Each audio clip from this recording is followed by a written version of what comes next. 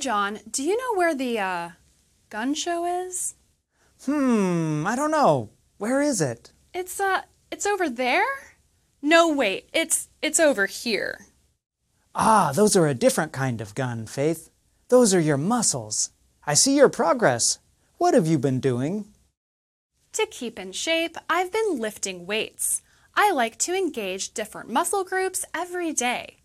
I do 3 to 4 sets of 8 to 12 reps of an exercise.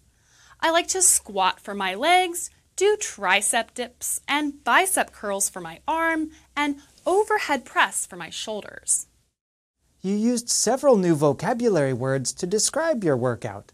You used the phrase in shape. If someone is in shape, they are physically strong and fit.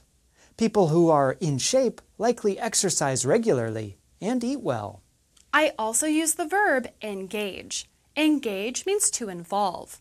When you engage your muscles, you are using them.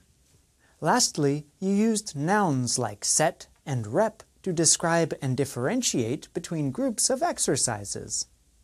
A rep is a shortened form of repetition. A rep is the number of times you do the movement of an exercise. A set is the group of reps. I do fewer reps if the exercise involves heavier weights, or more reps if the weight is lighter. After each set, I normally rest for a minute or two. And that's Everyday Grammar TV.